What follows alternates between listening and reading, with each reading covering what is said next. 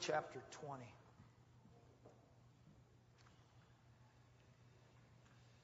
Deuteronomy chapter 20.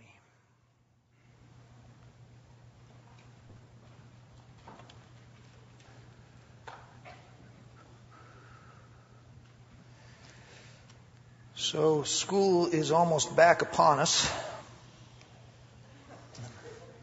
Gets a great reaction from the kids. And I want to preach over the next 2 or 3 opportunities that I have to preach about a few issues that I think are very important going into that dynamic. Now, having said that, I don't want all the adults to go, oh, he's just preaching to the teenagers and the youngsters and I don't have to listen, because everything that I have to say to them, at least tonight, has application to you as well. And so this particular sermon would work whether you're going back to school or not, but I believe it has a very special application to students. So you really ought to be listening.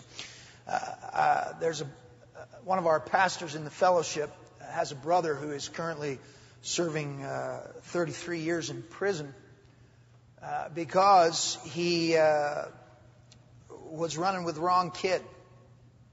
And he went over to this young man's house, and they went for a ride together, and he thought they were just going to go out and talk, and it didn't play out that way. And the young man that he was with was high on PCP and ended up going into another person's house and shooting the man in that house, killing him.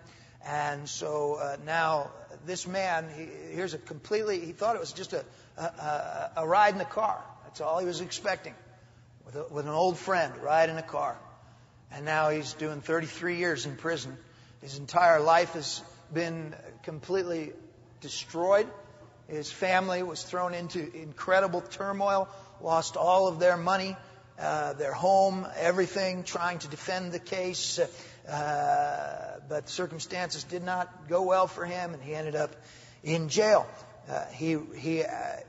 In talking with this man's saved brother, the brother believes wholeheartedly that he didn't really do anything. He's just in the car. He's just at the wrong place at the wrong time. But that's what happens when you run with the wrong people. And there's a powerful dynamic in choosing our friends and in choosing our compatriots that we have to ponder just a bit. And so let's read. I want to just read one verse here, but we're going to look at an awful lot of Scripture tonight. And so you just need to let God speak to you tonight. Deuteronomy 20, verse 8 says, "The officer shall speak further to the people and say, 'What man is there who is fearful and faint-hearted? Let him go and return to his house, lest the heart of his brethren faint like his heart.'" Lest the heart of his brethren faint like his heart. Let's pray. God, I thank you for your word and the insight it brings into our lives. I pray tonight that you will minister to each and every heart in this building.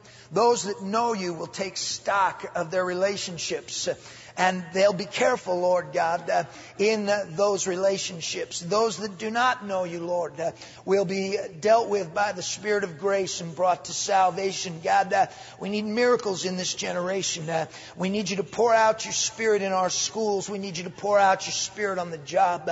We need you to save the lost. We ask you, God, to help us to be your foot soldiers, God, and to do your bidding and to do your will in this wicked and perverse generation. I pray, God, for grace and strength in Jesus' name. And everyone said, amen. Now, the first thing I'd like to do is dispense with the myth of the rugged individualist. There is no such creature. The rugged individualist is a myth. Now, I know you pierced your body and you got your tattoos and you've grown your goatee and you've sagged your pants and you've turned around your hat around backwards to demonstrate that you are the ultimate nonconformist rebel. You and 7 million other kids in America have demonstrated that you're completely an independent thinker. I know you've been saved for a long, long time, years and years. No rebel can turn your ear. You're immune to his spirit. So it doesn't matter if you hang with them. It doesn't matter. You don't have to heed the warnings of your pastor. You don't have to heed the warnings of the Scripture. You're more spiritual than that, and you won't get sucked in to their vortex of rebellion. Even though I've known pastors far more well-versed in the Scriptures, far more exposed in the realms of spiritual warfare, who have been sucked into people's vortex of rebellion. But you're above that, you're beyond that, you're brighter than that, and it will never happen to you. I know all of this. I've heard all of this. But unfortunately, none of it's true. And although you like to think that you're your own thinker, and you like to think that you're an individualist, and you like to think that you're your own man or your own woman, the truth of the matter is every one of us is influenced by others. We are influenced by our culture, we are influenced by our relationships, and conformity is a part of us because we all seek approval from others. On one level or another, we may reject a certain percentage of the world and a certain percentage of culture and society and say, I don't need their approval. But in that process, we choose another segment that we want their approval. And we conform to that segment. And we conform to certain individuals in our lives because every one of us has a desire for approval. The only true nonconformists that I have ever known are nuts. They are true nonconformists. They wear aluminum foil on their heads. They don't bathe. They have visions of Elvis. They don't brush their teeth. They don't have jobs. These are people that truly have bailed. They are not part of society. They are not part of culture. They are not part of anything but their own little world. Those are nonconformists. Everyone else conforms on multiple levels. In multiple relationships, in multiple dynamics. And the truth of the matter is, we're influenced in our schools. We are influenced on the job. We are influenced by our friends, by our families, by our bosses, by our teachers, hopefully by our pastors. We are influenced by others. Amen. People and culture influence our clothing. They influence our taste in music. They influence our decision making. They influence our political choices. They influence how we spend our money and how we spend our time. We are all creatures that are influenced. Some of us are so driven by pure acceptance that we are absolute Jekyll and Hydes. We come to church and we are one thing. We go to the job, we are something else. We come to church, we are one thing. We go to school, we are something else. Because we must have the acceptance of the group we're with. We are so driven by that that we'll embrace whatever the group that we're with embraces. We're influenced by those around us. Some of the most macho, individualist men that I know are run by their wives. Totally influenced. They don't even have a choice.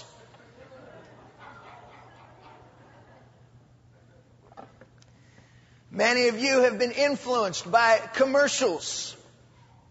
Why do you think they run commercials? They run commercials because they know they can influence people. And you will only purchase a certain kind of peanut butter and a certain kind of toothpaste and a certain kind of soft drink and a certain kind of laundry detergent because you've been sold on it. And Madison Avenue knows about this. They call it branding. And they strive for this. They strive to get into your mind and brand their particular product into your thinking and get you to embrace their product. And so there are many here tonight that brushed your teeth with Crest toothpaste. Not because you have carefully examined all of the active ingredients. Not because you've done a study to look into the cavity-fighting properties of Crest.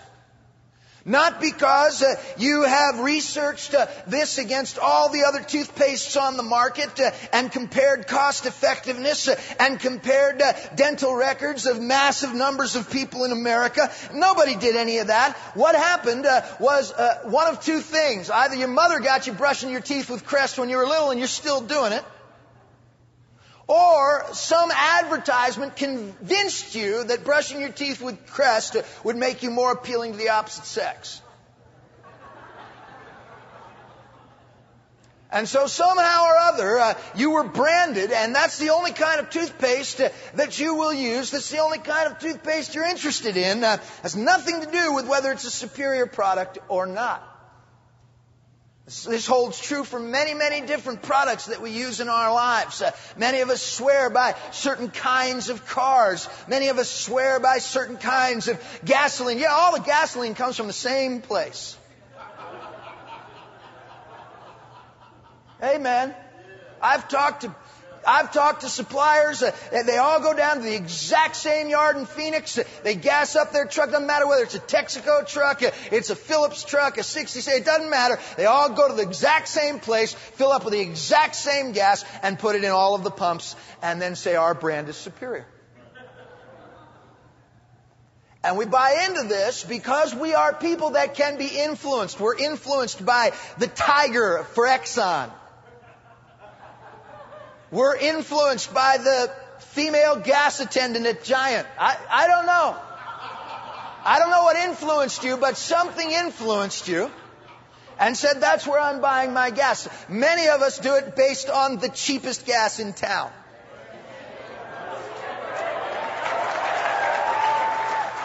I think that's the best brand you can buy. Hopefully everyone here is influenced by me.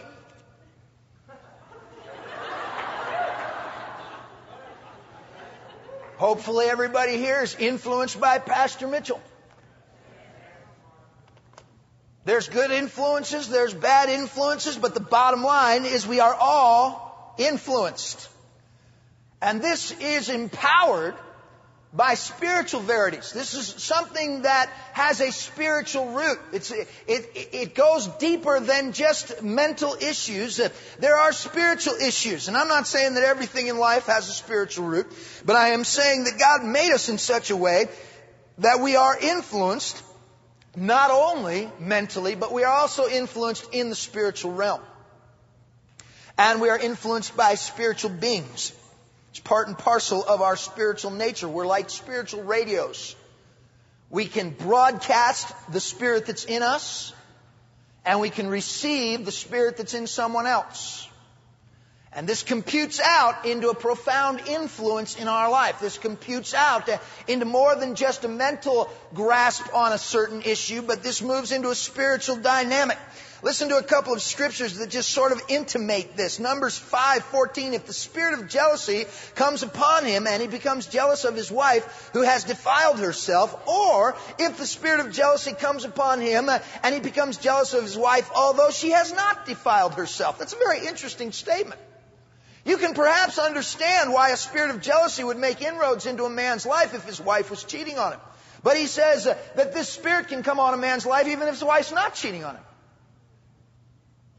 And so we're talking about a man picking up on a spirit, whether it be valid or invalid. There is a certain susceptibility, there's a certain reality in the spiritual realm that a spirit can come upon us. In this case, a spirit of jealousy. Judges 3:10, the Spirit of the Lord came upon him and he judged Israel. Romans 8:15, for you did not receive the spirit of bondage again to fear, but you received the spirit of adoption, whereby we cry out, Abba, Father. And so these various scriptures, and there's many, many others, I don't want to spend a lot of time on it. I'm not really interested in the spirit per se that is grasping the man. What I want you to see is the overarching principle, the reality that we are susceptible, or going back to the illustration of a radio, we're like antenna that pick up on the spiritual realities around us, and they in turn impart something into our life, come upon us, if you will, and have a profound impact and influence on our lives. See, now I'm getting down into the area that's very critical for our concern.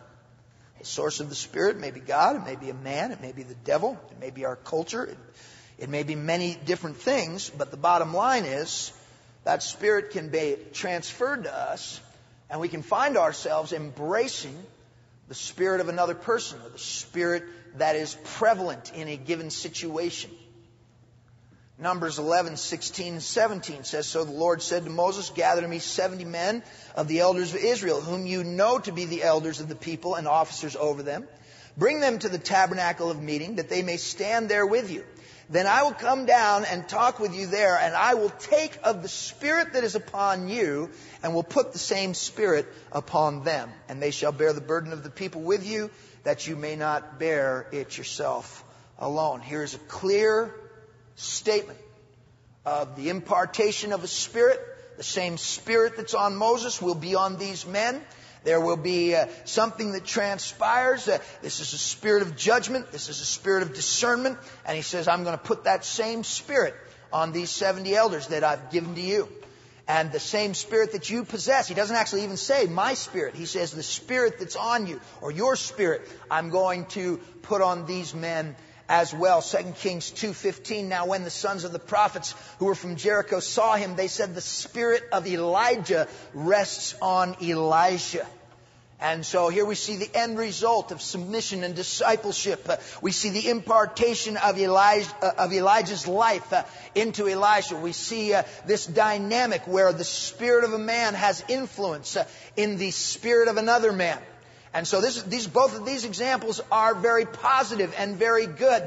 And so relationships can be very positive and very good. And the impartation that I'm talking about tonight can be profoundly good. But by the same token, it can be profoundly wicked. 2 Corinthians 5:13 says, Do not be deceived. Evil company corrupts good morals. And so we're talking about, a dynamic of the spirit of an individual or the spirit of individuals that begins to rub off and play havoc with an individual's life. And so what I want you to see before we go any further is that this applies to everyone here tonight. There is not a person here tonight that is completely immune to this dynamic. There's not a person here tonight that cannot be persuaded and influenced to go completely contrary to all the convictions they hold. There's not a person in here tonight that can't be persuaded or influenced to follow God. It has to do with certain dynamics that we retain within our own lives and our own character, what we're open to, where we'll draw lines, what we'll put our foot down on. But I want to tell you that there's not a person in here tonight that isn't susceptible to being influenced, because it's more than even just mind messing. It's a spiritual dynamic. So all of this begins to work in our lives. And it's very clear to me as I read through the Scriptures that this is a very important issue. If it weren't a real danger, if it weren't something that every one of us has to ponder, then it wouldn't keep coming up. But it does again and again in the Scriptures. It is addressed repeatedly. And every one of us has to take to heart the implications of what I'm talking about. Obviously, there is the ever-present danger of being influenced by the world and by the godless.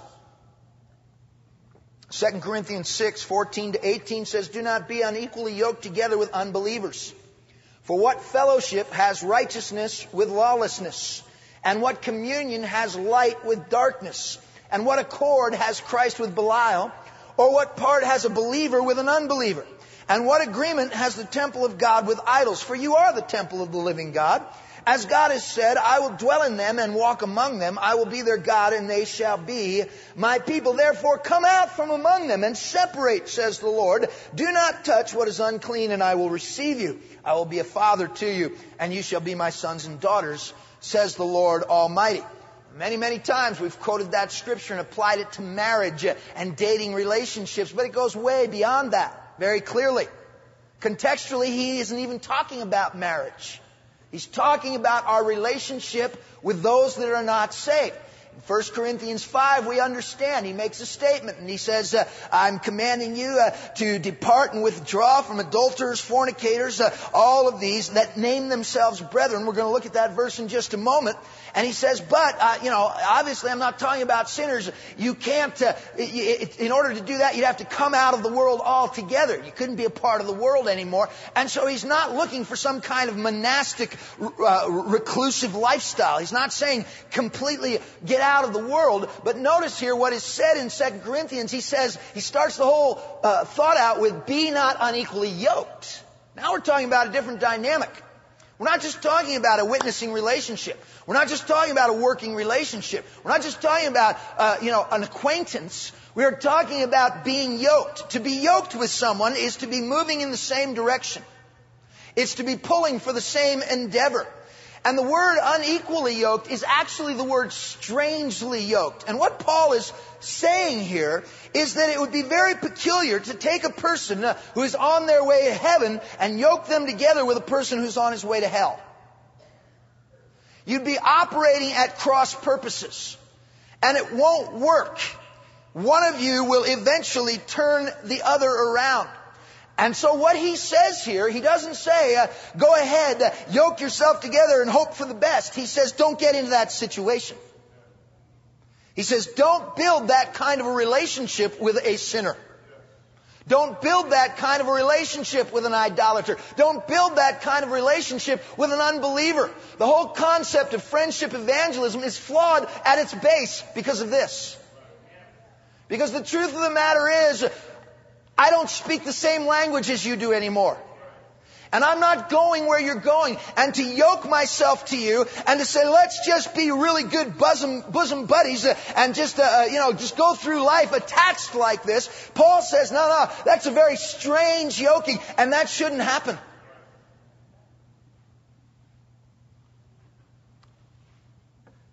See, I want to tell you something about winning souls. You win souls by the Holy Ghost. You don't win souls by how wonderful your personality is. You don't win souls by saying the things that they want to hear. You don't win souls. And I'm not saying run right out and be deliberately rude. Pastor told me that you're just an egg-sucking sinner and you're going to hell. Ha! No, you don't win souls that way either. You're not deliberately rude, you're not deliberately caustic, but you don't win souls by befriending them as such. Do you understand what I'm saying? There's a place where we are friendly. There's a place where we are winsome. There's a place where we emanate the love of Christ. We're not looking down our nose at sinners. We're not saying you're scum, you're filth. We're saying I used to be as messed up as you are. But I'm different now. Don't you want to be different? That's how you win souls. You win souls by the Holy Ghost taking a very clear Christian stand and driving it into the heart of the sinner. That's how that works. Okay, that was a freebie. Hallelujah. Where was I in my notes before I took off on that? See, in 2 Corinthians here, God is claiming very exclusive loyalties. He says, separate yourself, come out from amongst them. He's saying, I want that relationship. I want that affection. I want that devotion. I want that loyalty. You have no such loyalties to the world. Psalms 106 verse 35 says, but they mingled with the Gentiles and they learned their works. Notice there, who rubs off on who? They mingled with the Gentiles and they learned their works. Psalms 26, 4-5 says, I have not sat with vain persons, nor will I go in with the hypocrites. I have hated the assembly of evildoers, and I will not sit with the wicked. This is David saying, I'm drawing a line in my life. Before I ever get there, I have already assumed a predetermined stance, and I will not sit with the wicked because I don't want to run the risk to my own spiritual welfare. Deuteronomy 20:18 says, lest they teach you to do according to all their abominations which they have done for their gods, and you sin against the Lord your God. This is spoken to Israel as they're going into the land that God has promised and the need to destroy all of the enemy. And he says, because if you don't, they're going to rub off on you. They're going to influence you. Their spirit is going to have an influence in your life, and you're going to find yourself embracing the same idolatry that they have embraced. And so all of these scriptures deal with the threat of becoming real close and real chummy with the world. That there's an extreme danger here, but it's not limited to that. The scriptures say a whole lot about our relationships with each other, with the brethren. The threat is not purely external. There's a threat from within as well. That's what our text addresses. In this, Moses has spoken several exemptions for those who are about to go to war. He talks about men who have just married. He talks about men who have just built a house, men who have just planted a vineyard. All of these are exempted for a certain period of time. Some are for a year, some are for 3 years. There's different dynamics involved in these laws. But in the midst of saying these men don't have to go to war with the army, he throws this one in as well. Anybody who is fearful of heart, don't bring him along either. Because his fear will rub off on the other soldiers. Because that brother doesn't have a heart for battle, the brother next to him will begin to question whether it's a good idea to raise the sword. And he's talking about that man's spirit being imparted. He's a brother, he's a Jew, he's one of us, but he doesn't have the right spirit. We saw this in Gideon, how God separated out and removed all of those first that were fearful, and then those who drank from the water the wrong way because they weren't prepared and they weren't vigilant. That's a good word. It's kind of like village idiot. Village int. Okay. Vigilant. Just get the L before the G. This dyslexia is terrible, isn't it? And so he's talking about those that aren't really in the battle. Their heart's not there. Their mind's not there. He separates them out. God was really serious about this because he understood the impact of influence and the impact of the transference of spirits and how one man will rub off on another. So he says when you go into battle, you need to go into battle with men that are ready for the battle. Men that have a heat and a fire and a desire, and they're not fearful. It's very interesting to me. You know, you would think that would pretty well clean out the army, don't you? Anybody who's fearful can go home. Wait a minute. Come back here. But that's not so.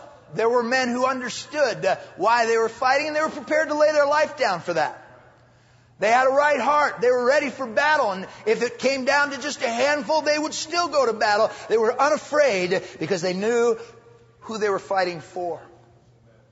And so here we have this dynamic amongst the brethren. That brethren can be a bad influence upon each other if their spirit and their heart isn't right. We could take that same dynamic and we could bring it into a congregation like this. And we could say, you know, there are some people in this church that have a heart for the battle. And there are some people who have given up on the battle.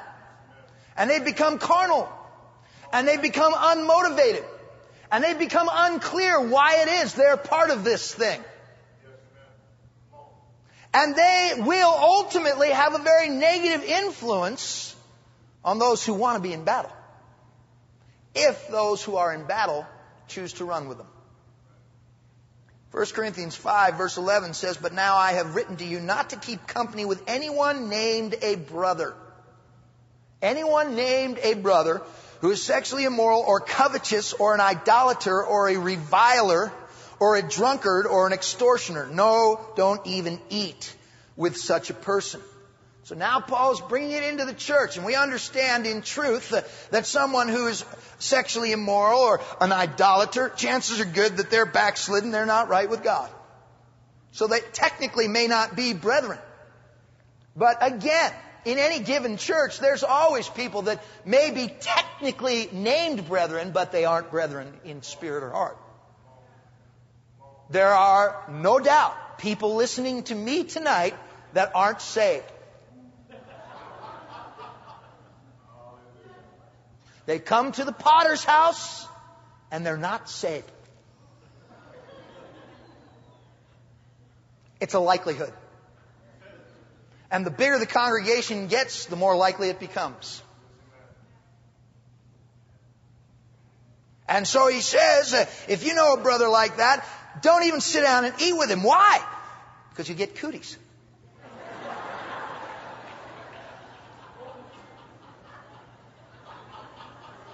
Spiritual cooties. Amen. Proverbs 13:20 says, "He who walks with wise men will be wise."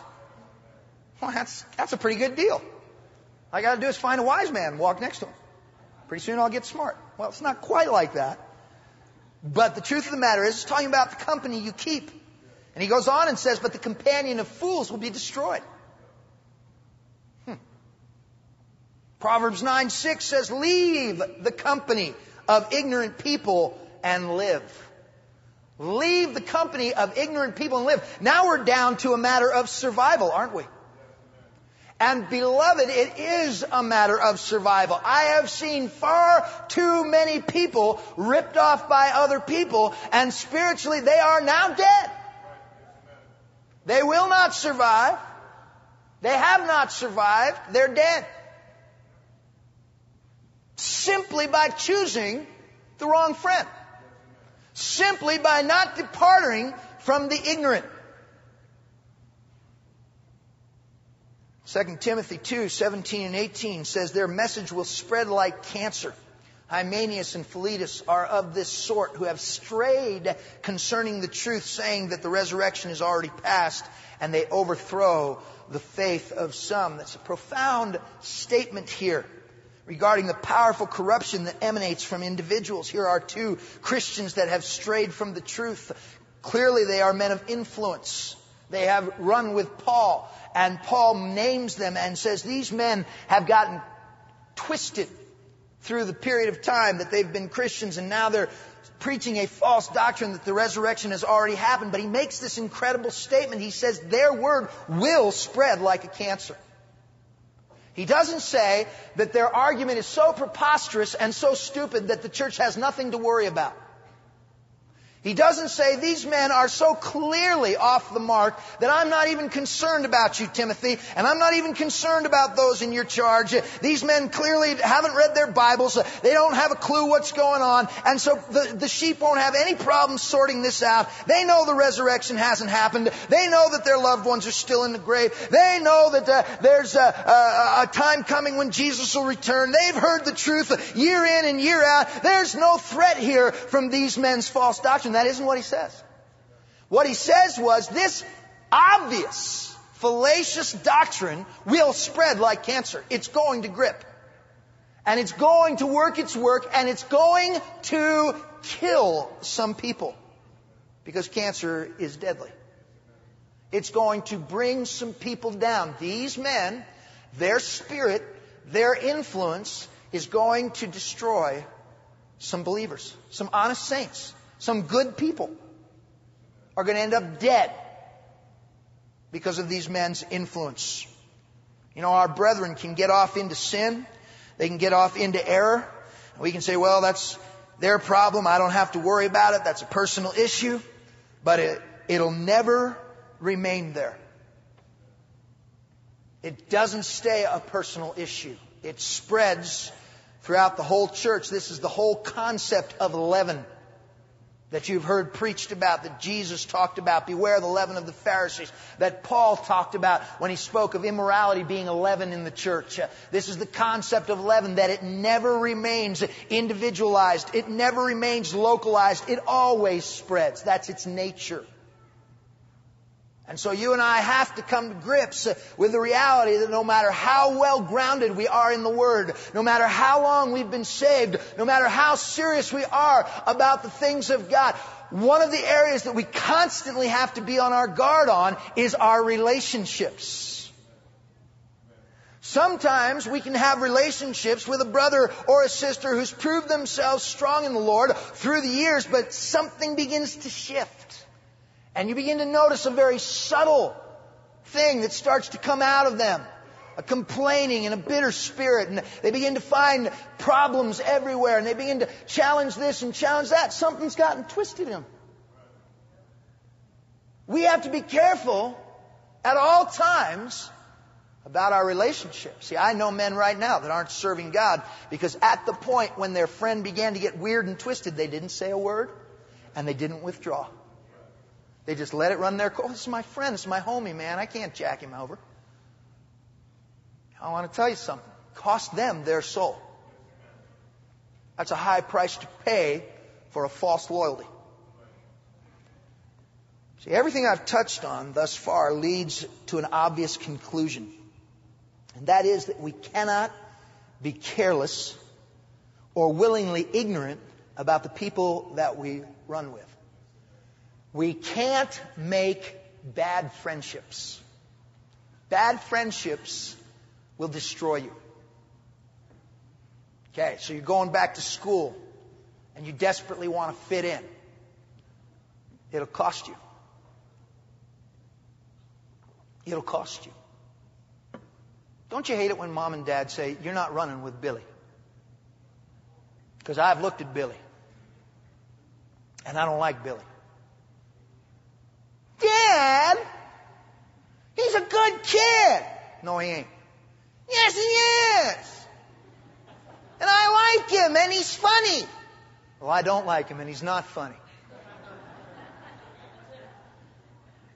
But Dad, and so you go sneaking off. You go sneaking off, and you and Billy get together, slip off behind the barn and look at Playboys together. Slip into the boys' room and start smoking together. Because you don't have the brains to realize that Billy is your worst enemy, not your best friend.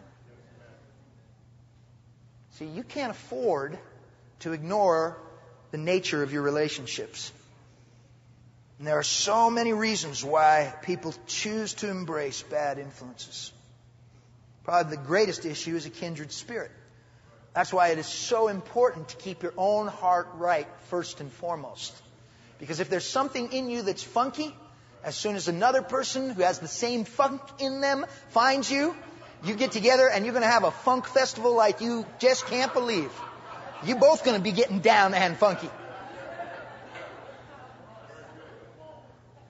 There's something about that spiritual dynamic that I was talking about earlier that is uncanny.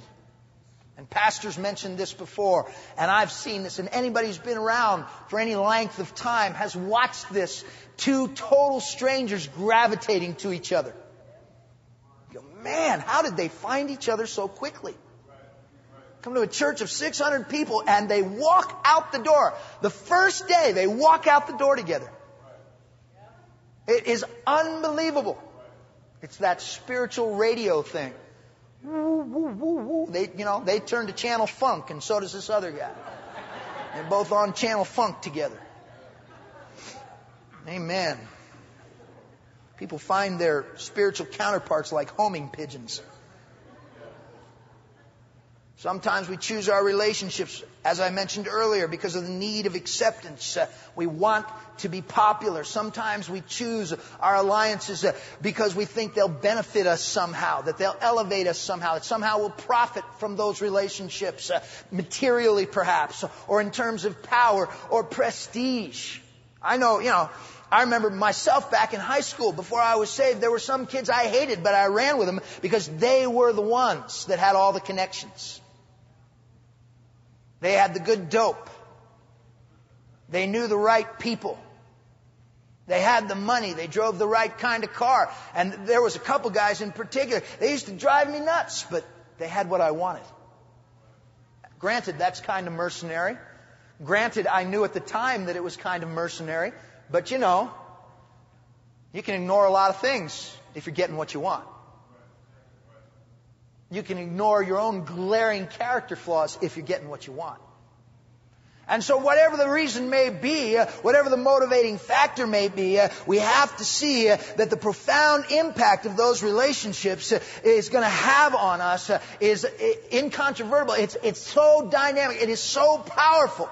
It's going to lead you down a road to hell. You'll lose your soul for these relationships. 2 John 10 and 11 says, if anyone comes to you and does not bring this doctrine, do not receive him into your house nor greet him, for he who greets him shares in his evil deeds. Fascinating. This story I opened this sermon with. All this kid did was get in the car with his buddy, and now he's doing 33 years shared with his evil deeds. That's what happened.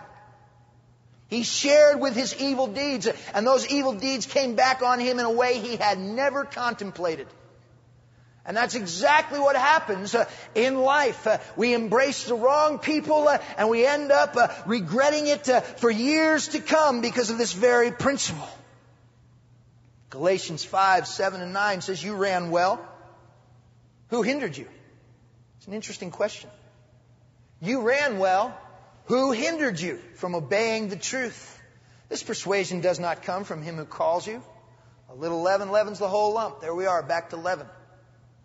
But the interesting thing to me is that Paul is looking at the Galatian church and he's thinking and he's saying, you know what? These guys used to have the goods. These guys started well. They were running. They were up and running. These guys were conquerors for the kingdom of God. What happened to them? How did they get so kinked? How did they get drawn into legalism again? How did they so miss God? And he's wrestling this through and he comes to the obvious conclusion. Who hindered you? Who got a hold of you? This didn't just come. You weren't just sleeping one night and you got a new revelation. Somebody twisted your head. Somebody played with your brain. Somebody introduced you to a doctrine and you ended up embracing that. These were good Christians. Powerhouse church. Ran well. Somebody got a hold of them. It's the inescapable principle of leaven. Works below the surface with predictable results. And you end up where you never thought you'd go. Every person in this place tonight, you have to examine your relationships. Every kid in this place that's going back to school, you're going to go back into that school. You're going to meet new people. You're going to build new relationships. You have to ask yourself, who is this person that I am relating to? What is their spirit and what are they about? And if they have, anarchy symbols all over their notebook, and they wear a dog collar around their neck, you might say to yourself, I don't want to run with dogs. Hello? And if they're into this thing and that thing, the truth of the matter is, you can be friendly with just about anybody you want to be, but the first whiff you get of a funky spirit, you really need to run. You need to use your judgment, kids. I know you don't have much. Makes it real challenging. But you got to use what you got, and if you can't figure it out, you really ought to talk to your parents. Oh, but you don't want to do that because you really want to run with Billy, don't you? Or Susie. Or Billy who's become Susie.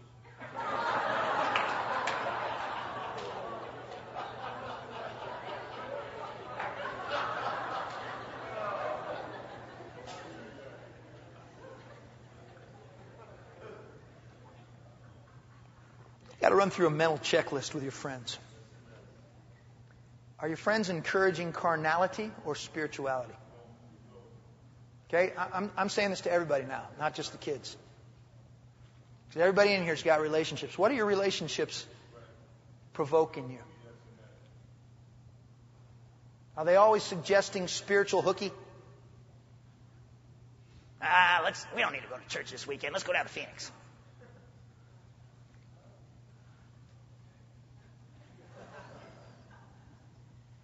I just made that one up, but I could feel it. I just caught somebody going to Phoenix.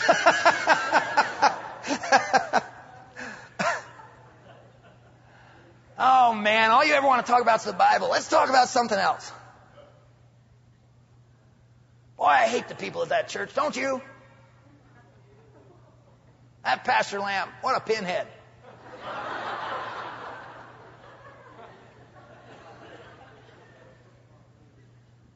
See, what are your relationships provoking you? What do they draw out of you? What do they make you want to do? What do they encourage you to do? At their base, is there a profound hunger for the things of God, or is there carnality? I'm asking you to examine your friendships. At the base of the people that you run with, are they carnal or are they spiritual? See, we don't want to ask those kinds of questions. We don't want to dig that deep, do we? Because it jeopardizes a relationship, and we all thrive on relationship. But I want to tell you something. If you build the wrong relationship, you'll rue the day. And eventually, you will go down to the lowest common denominator. That's human nature. And so what you have to do is, as you examine those relationships, if you find yourself coming up with some bad answers, yeah, you know what? My good buddy really is a pretty carnal dude. Then my advice to you is to find yourself some friends that are on fire. And then perhaps try to reach back and draw your friend along. But you got to have a basis of new relationships to draw strength from and to be encouraged in. Because this is what happens. If you simply cut yourself off and say, okay, this guy's carnal, I won't have him, and you're standing there alone, that aloneness drives you back into that camp. People can't live with that aloneness. And so they rather would have friends that are funky than no friends at all. And so what you have to do, if you're looking at your relationships and you're saying, you know what, this isn't really a good relationship, this really isn't producing what I want in my life, then you need to find yourself some friends, and clearly you're capable of making friends because you made bad ones. And so if you made some bad ones, you can make some good ones. And so you kind of sniff around and you look at who's going on outreach, and who's involved in ministry, and who's at prayer, and who's contending for the kingdom, and who's faithful. And you kind of get close to them and go, hi, you want to be my friend? Or something to that effect. And you build a relationship that is profitable in your life. And then you may be able to reach back and bring your struggling brother along. You have to weigh your friendships in the scales.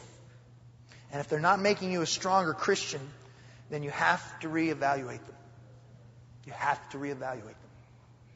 Amen? Amen. I'd like every head bowed, every eye closed this evening.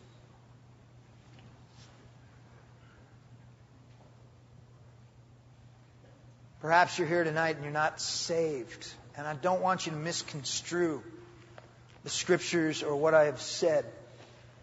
We are all sinners saved by grace. That's what Christians are. We don't look at sinners as if they're dogs or if they're insufferable creatures or if they're filthy and dirty and we have to distance ourselves from them. We are sinners saved by grace. But what I have talked about is a spiritual dynamic. And I want to tell you something. Before I was saved, I had a very bad spirit. My spiritual man was polluted and corrupt.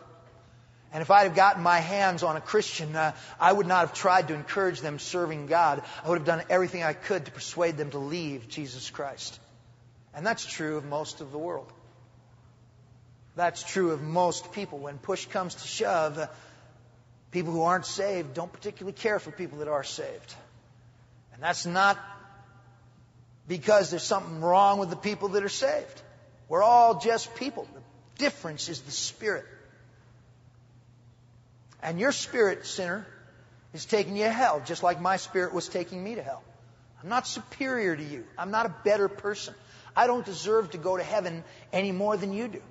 I deserve to go to hell, like everybody else. The difference is, one day somebody told me that Jesus loved me and would have mercy on my wretched soul if I would repent and turn to Him.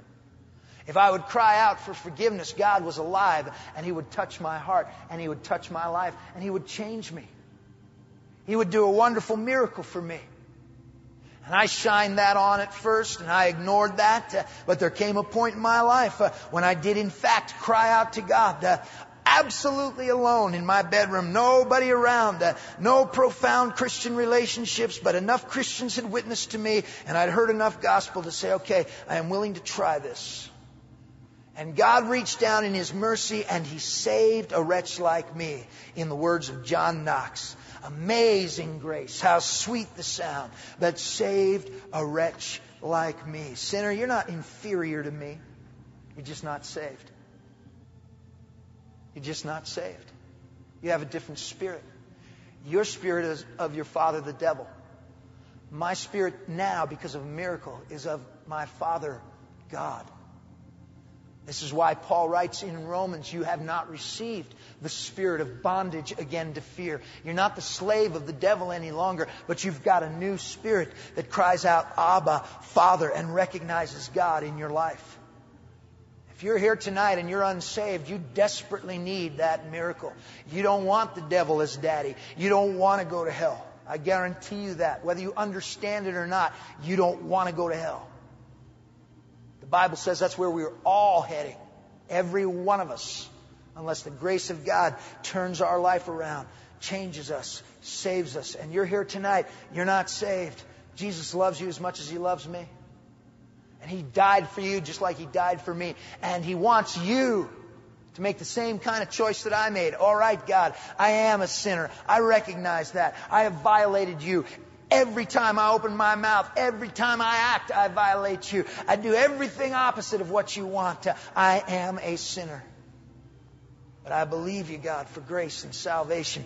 And at that moment, God touched me. And that's what God wants to do in your life. While heads are bowed, eyes are closed. If you want that miracle, if you want to make that choice, if you want to be a different person, if you want to be converted, if you want the power of God to break the bondage of sin and slavery in your life and give you a whole new beginning, then raise your hand right where you're seated and say, pray for me. See that hand. God bless you, young man. Others, be honest. Raise your hand. Say, pray for me. I want to be saved.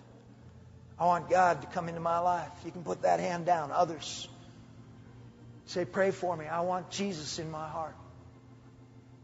I want a miracle. I'm sick of my sin. I got so tired of sin. Aren't you tired of sin?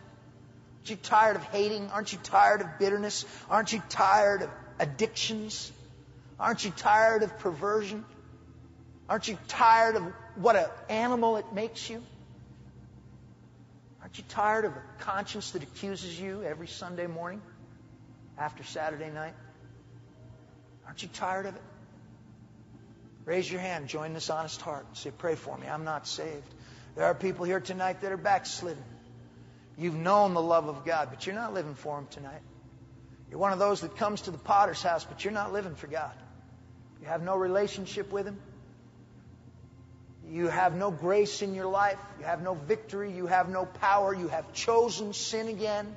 This may be directly related to the friends you've chosen who have led you astray. And tonight you want to come back around and say, you know what? I made some bad choices, but I'm going to get them right tonight. Would you raise your hand? Would you raise your hand? Say, pray for me. I want to get my heart right.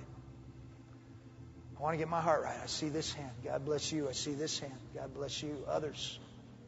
Be honest before God. Say, man, I've made some really bad choices, and they've cost me far more than I ever wanted to pay. I want to get my heart right tonight. Would you raise your hand all over this building? Anyone else? Before we turn this service around, this is an incredible opportunity. An incredible opportunity. God holds the doors of heaven open wide for you. Offers you a new life.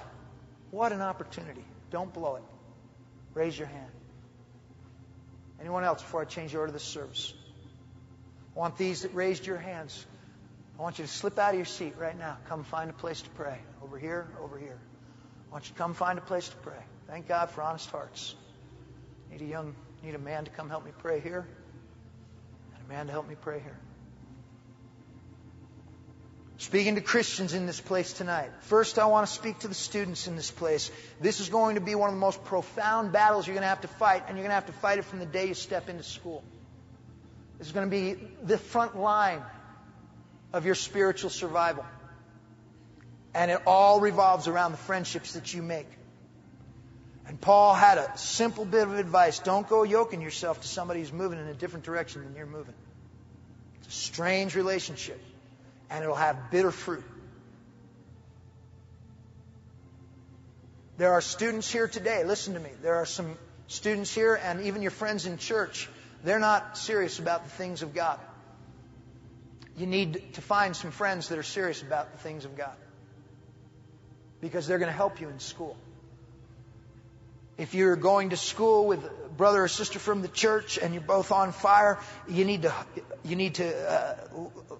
lock hearts together, lock minds together, support each other, stand fast together, and it'll strengthen you in ways you can't imagine. A twofold cord is not easily broken.